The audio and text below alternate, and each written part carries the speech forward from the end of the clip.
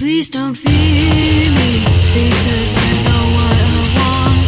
Please believe it. You're listening to Tin Pod Radio. This is Erin Klein and Jordan Middleton from Crime Crazy, where we prove that we know nothing about our legal system, but we're still crazy for a good true crime story. That's all part of your soul, it makes you freeze.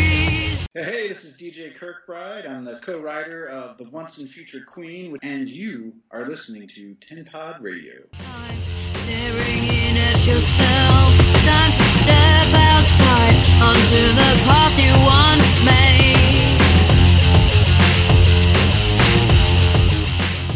Yo, this is It's Myrrh, and you're listening to Tin Pod Radio. You can find me at It's Myrrh on Instagram and Patreon and Ko-fi.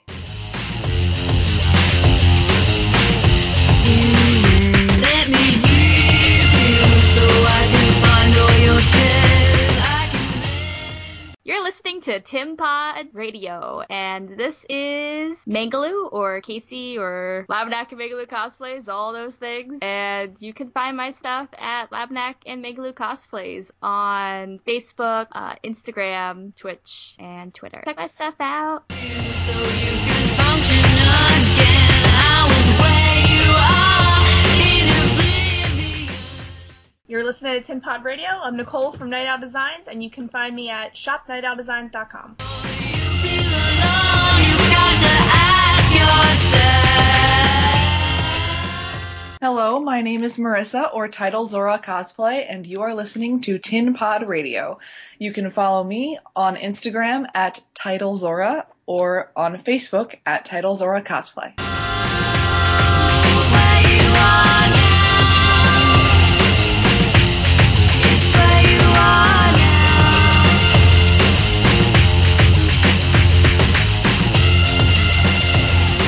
It's where you are now.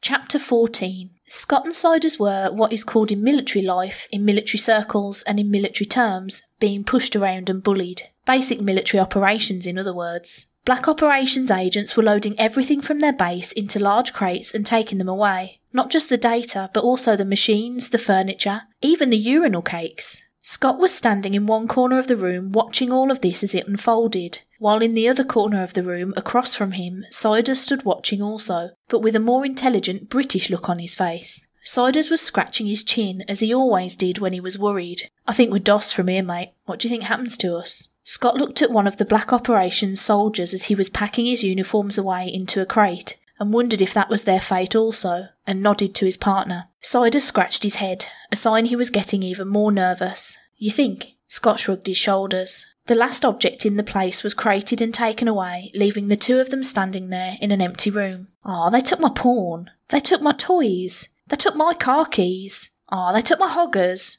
They even took my Bender bobblehead. What kind of secrets could that have hidden in it? I'll miss my collection of WC miniatures. I'll miss my extra pair of underwear." "You only had one extra pair of Y-fronts." One of the Black Ops agents returned and handed Siders a cell phone. The phone wasn't ringing. That was advanced warning. "It's for you," he told Siders. Then he left. Siders looked at the phone and turned to Scott. "But it's not ringing." Scott shook his head. "And everyone thinks the British are smarter about everything." As I've said before, this universe is very much like our own, only with slight differences that are spicy mind launch pads to things that I hope are worth reading about. Mainly just a few people with powers flying around and causing huge amounts of property damage. And one day I'll write about that thing buried in China. There's only one other beyond human hero who's known by the public at large who was accepted and respected as a hero. That hero went by the name Night Book, but he disappeared 2 years ago, so don't expect any help from him with the current situation going down. Night Book was the only friendly being from a world not our own that humanity has ever encountered. Well, the only person that humanity has known is alien and seems to be friendly. The fact that Poulpy is alien isn't official, but you know, it's like when Elton John or Anderson Cooper came out. Yeah, really, those were huge surprises. Oh, and one other thing, no humans have brown eyes. Take that note of information and put it in your pocket for future stories. And speaking of eyes and eye colour and so on, right now in East Mississippi, as Florida is spit upon by death, A girl named Robin West is sneaking out of her house, running away from an abusive stepfather. She will go on one day to save the world because she has purple eyes, because having purple eyes is just that fucking cool. On one side, you have Death. Death is the only being that knows where the true grave of Mozart is, and pays homage to the burial site once a year. Or was that Poe? Moving on. 14 million people were killed in World War I, and 20 million died in the flu epidemic that followed it. Death cried constantly during that time period, but was also happy, knowing what would follow. Death is always trying to help, but in the only way Death knows how. Walking to do what must be done, but feeling each step as he walks. Not all knowing, but all feeling. Then you have this one, opening her eyes, standing on the ground of storytellers, and she just watches. She's been called many things in her time, but since her birth from the womb of creation, she has watched. She's me, and me is she, but no walrus is involved. She's the storyteller of heaven, the watcher of God's creations. Most know of her as the angel who watches. She hates her given name and has taken another name to cut down on all the laughs if people ever write about her in any stupid religious texts. She further named herself Stis. Stis stands on one of the hills of what was once the mythical land of Olympus. A land that sits quietly as people say all of its gods died out long ago, but in fact they just left for a better promised land. Stis watches history happen. She watched them leave, and she will watch the day this planet burns. She is the first to know when things are about to hit another gear, and things are about to hit another gear. Stis watches Death's footsteps.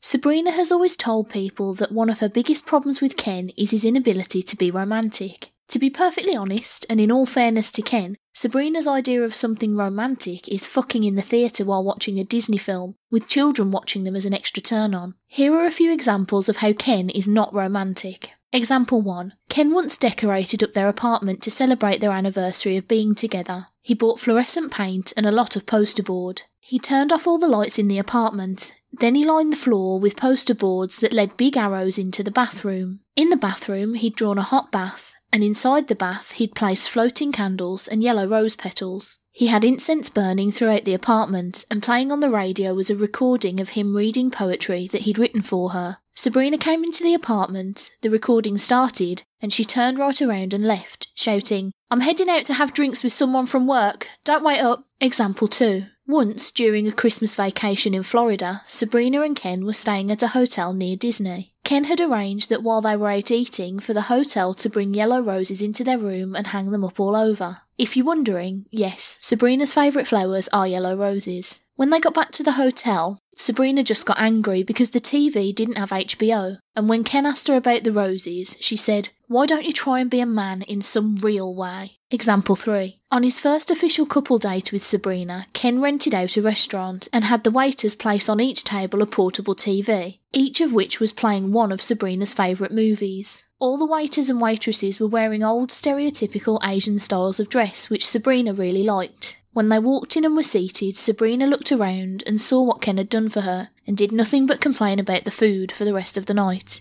Example 4. Once, after Sabrina had called and said her day at work had really sucked, Ken cleaned their whole apartment, doing the laundry, the dishes, sweeping, mopping and vacuuming. When Sabrina got home from her hard day at work, she went straight into the kitchen for a drink, and because they'd run out of natty ice, she got really pissed, threw something and left. Example 5. One Halloween... Oh, actually, I don't know if I should mention that incident. Okay, no, I don't think so. Let's just say it involves a costume party in Sabrina's honour that ended up with Sabrina making fun of Ken's costume and his love-making skills, and later going down on one of Ken's friends in the bathroom while everyone, including Ken, could hear her. Example 6. Last Thanksgiving... Oh, this is getting ridiculous. Sabrina's just a bitch. There's no other way around it, no other way of saying it. But then again, she never set fire to a bank after locking over 30 people inside.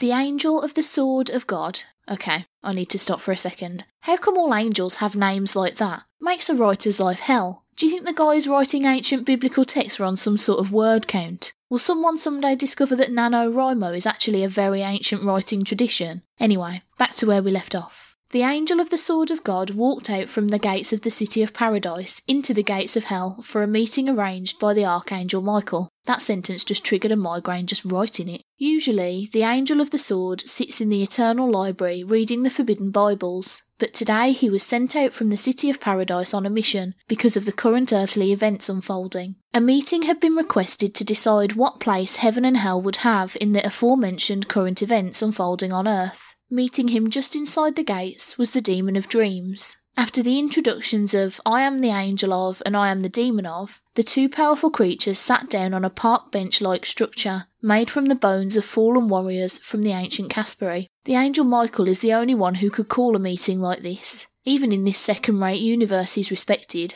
stated the demon. Demons have respect for an angel of heaven, asked the angel. The Morning Star respects him, and so does most of hell, unless we face his fury. Plus he's the Archangel Michael. That's just so cool. So you have respect and show respect out of fear from your master, and because he of the Archangels is cool? The demon replied, I have respect for an individual who is one of only 2 beings in all of creation that has ever questioned God. That takes balls the size of heaven itself. The demon paused and thought for a second as something occurred to him. Oh, you guys don't have balls, do you? The Angel of the Sword stood. He was surprised by what this demon had just said to him. The demon stood too, slowly laughing. You lot have wings and we have balls. 2 of one thing, 2 of another. The angel's face turned red in anger as the demon sat back down on the bone bench and casually crossed his legs. Calm yourself, Angel. We're here to discuss what is about to happen to God's favourite creations. Hell is pleased to just ignore it. I would suspect heaven will do the same, even if one of the fallen is involved. The angel nodded his head in agreement. Heaven will only watch also. The Angel of the Sword turned to walk away as the Demon of Dreams laid down and stretched out on the bench. With that sense of love, humanity has always been screwed. And just a little bit of information for your edification. In every reality/universe, and boy are there a lot of those suckers out there in creation, in every reality there's a different heaven. Well, in some realities it's not even called heaven, but you get the gist of my limited brain pain as it's thinking along this subject line. But in all of reality, all of creation, there is only one hell. Now you know why demons tend to be so cocky. They know more about creation than most angels could even think about knowing. And another thing unique in all of creation is death. In this universe, death is embodied in the form of a former angel. Embodiments of something are always so much more interesting than it's just life. The angel choirs have in the past called death the Compassion, but that was a very long time ago. He let them know he didn't like that very much, so they stopped doing it. The archangels refer to him now as one of the fallen. The demon hordes scream his name as the bringing of light. He's got more aliases than my hacker friend's Damecart. Ever since a trip to London, which was sort of a love story, Death likes to be called simply Jack. Throughout creation, that was the name he's been trying to get everyone to call him. I guess everyone will just have to try and deal with it. He is Death after all. Who's going to argue a name with him? Jack reached the beach shore and began walking onto the beach proper with his suit drying itself with every step he took. He looked up, down and around as the skies cleared and it was suddenly 100 degrees on the beach. It would probably start to rain again at any moment though. This was Florida after all. Jack straightened his jacket and buttoned it as 12 people dressed in all black military uniforms drifted down from the sky and landed in front of him. It was the dogs of war. All of them could do the flying thing. Jack waved his hand again and all 12 of them disappeared. Simple as that.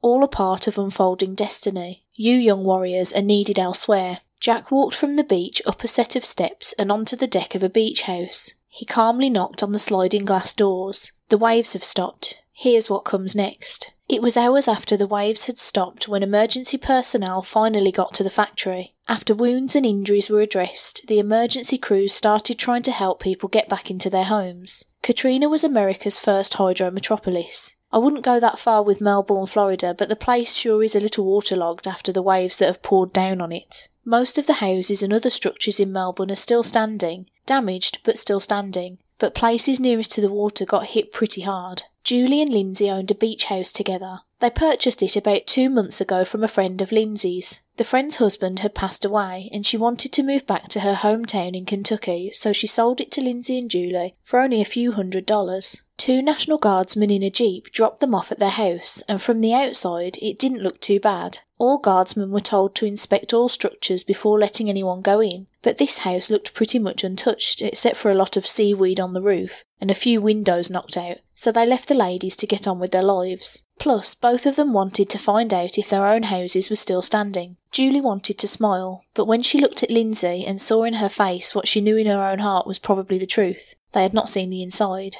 The guardsman sped off and Julie and Lindsay walked up to their home. Compared to the houses on either side of them, theirs did seem okay. Windows had been knocked out like I wrote, and nothing was left of their front yard, but that sometimes happened in Florida normal storms. Lindsay put her key in and opened the front door, and water poured out like someone had just opened a door to a huge fish tank. Lindsay grabbed Julie by the arm to keep her from falling off the front steps. After the water came to ankle-deep level, they entered. Amazingly, the back sliding glass doors were still standing, though that only helped keep so much water in their living room. Seeing this, Lindsay also knew how bad the other rooms must be, because the house was a split level and had steps down to the bedrooms. Both of them had loved that feature when they first bought the place. First they went into Lindsay's bedroom. All of her trophies, all of her stuffed animals, and all of her clothes were gone. Not looters, they'd been washed out of the bedroom window. She looked outside after treading through the waist-deep water to the window and saw all of her stuff scattered beside the house. Lindsay struggled back through the water and Julie helped her up into the doorway of the living room. Julie hugged her and Lindsay kissed her on the cheek. "Maybe your room is better?" They walked over to the other side of the house. It took both of them to force the bedroom door open. They both knew that wasn't a good sign, but when they finally got it open, they found the room in perfect condition. Well, not perfect because Julie had a boy band poster on her wall, but nothing was wrecked. Nothing was even wet. The window wasn't broken, and nothing was out of place. Except for the guy sitting on Julie's bed. No guy had ever been near Julie's bed. He was most definitely out of place. "Who the fuck are you?" That was Lindsay. Jack put down the photography magazine he was reading and stood up from the bed. "I thought I'd fix things up a bit, cushion the blow." Julie looked at Lindsay with confused thoughts and then back to Jack. "Who are you? Were you just trying to get away from the storm? It's okay if that's why you broke in. We'd understand." Lindsay, on the other hand, did not think any of this was okay. "Please leave, now." Jack turned his back to them as if they didn't matter and looked out of the bedroom window. "Sorry for the rest of the mess. I couldn't really help it. The path must be walked. Bridges must be destroyed. Waters must run their course. I'm here to offer you 2 jobs in my service." Lindsay picked up a lamp. She was moving to whack him in the back of the head when all 3 of them disappeared into thin air.